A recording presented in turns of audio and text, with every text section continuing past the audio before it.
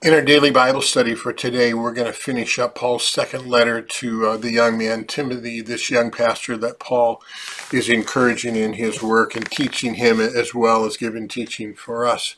So he starts out in the first part of chapter 4 by reminding Timothy what the role of a pastor is, and he lays it out very simply and short and sweet. He says, I charge you in the presence of God and of Christ Jesus. So any charge that we give is always based upon, not upon ourselves, upon our authority, upon what we think, but in the presence of God and of Christ Jesus, using his word, using that word that you're studying right now. Here he says, who is the judge of the living and the dead, and by his appearing and his kingdom.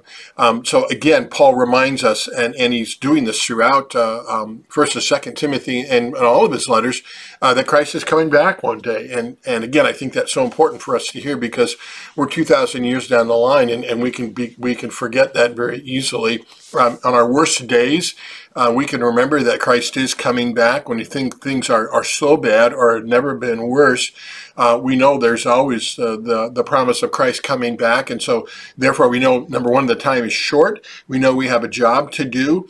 We know our time is short too, because we may die before Christ comes back. And so we got to make the most of the days that we have. And there's always hope. And he'll get into that hope in just a minute. So here's the charge that he gives to pastors. Preach the word, so preaching. Be ready in season and out of season. There's always the time that we need to be preaching at. That's why I'm doing these Bible studies right now for you, keep you in that word. Reprove, and that reprove means that we need to use God's word to correct people and get them back on track. Rebuke, sometimes we need to correct people. We need to apply the law. We need to say, hey, that's sin, and it's got to stop, because it's going to take you not in a good way. Exhort, encourage people to continue to be good parents, good husbands, good wives, good neighbors, good friends, good workers, all of those things, good stewards of what God has given you. And how do we do it? With complete patience. So be patient at that. Long suffering is really the word there. And teaching. So there's teaching always a part of that role. Again, the reason for these daily Bible readings, the reason for getting small group Bible studies started here at St. Paul, and you being in that word and encouraging you in your devotions to be in that word. For he says here, and this is awesome. This is where the word of God is so current for today. For the time is coming when people will not endure sound teaching. Boy, don't we know it.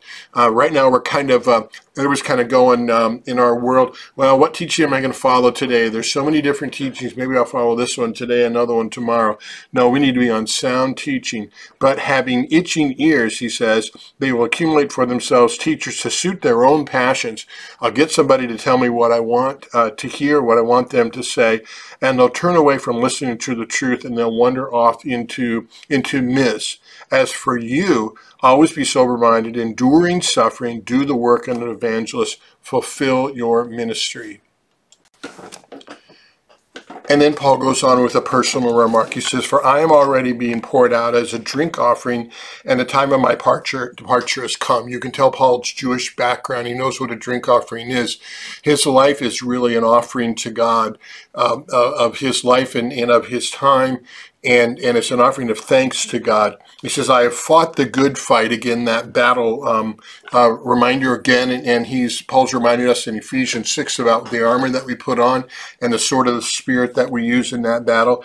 I have finished the race. So oftentimes it's compared to a race. Remember, that's not a race where I'm competing against other Christians. Really, I'm competing against myself, trying to throw off the sin in my life and trying to endure. It's a long distance race. This isn't a sprint. And he says that I have kept the faith. Henceforth, this is what he looks forward to. This is what keeps him going and what makes him want to endure each day. There is laid up for me the crown of righteousness. So that crown, that's ours because of what Christ did for us, which the Lord, the righteous judge, will award to me on that day, so that last day, and not only to me, but to all who have loved his appearing. So that includes you and me.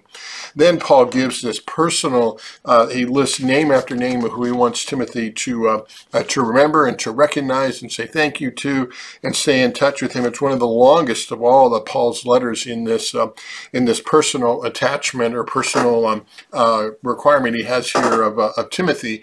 And it just shows you how personal this ministry is. This stuff isn't made up. These are real people who are carrying on ministry, kind of like you and me in our own churches, our individual churches, and we know each other, and we pray for each other, and we lift each other up, and we encourage each other. We're all part of the body of Christ. We've got work to do, but we need to work together. We have one Lord, one faith, one baptism, one God and Father of us all, as Paul reminded us.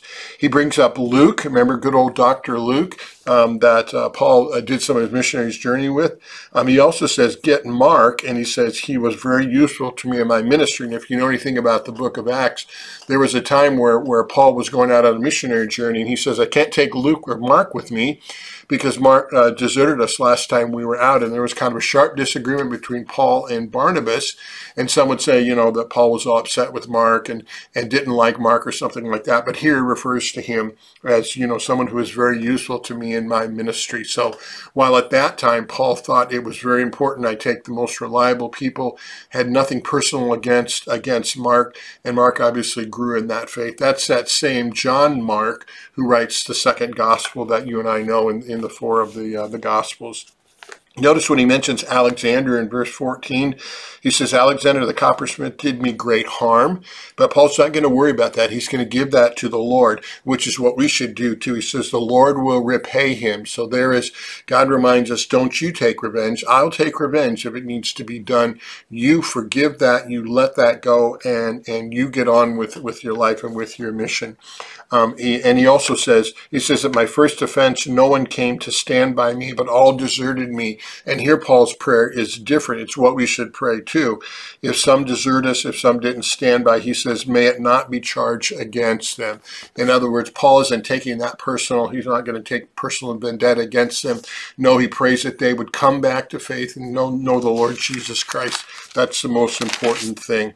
But then he talks about all those who stood with him and strengthened him in his ministry, and ends with, to God be the glory forever and ever. Amen. And then he's got a few more final greetings there too. And he ends with, the Lord be with your spirit and grace be with you. So we come to the end of this wonderful letter that Paul writes to Timothy as he encourages us to, in our faith, in our journey, in our persecutions, in our struggles that we go through, in the sufferings that we go through, to continue to pick up that armor of God and to be faithful in following him, and look forward to that day when we're going to get to see Paul and we'll be joined with him, and thank God for every day that he gives us, and what a blessing these 24 hours are. God bless you as you read. We'll move on to Titus in our next study.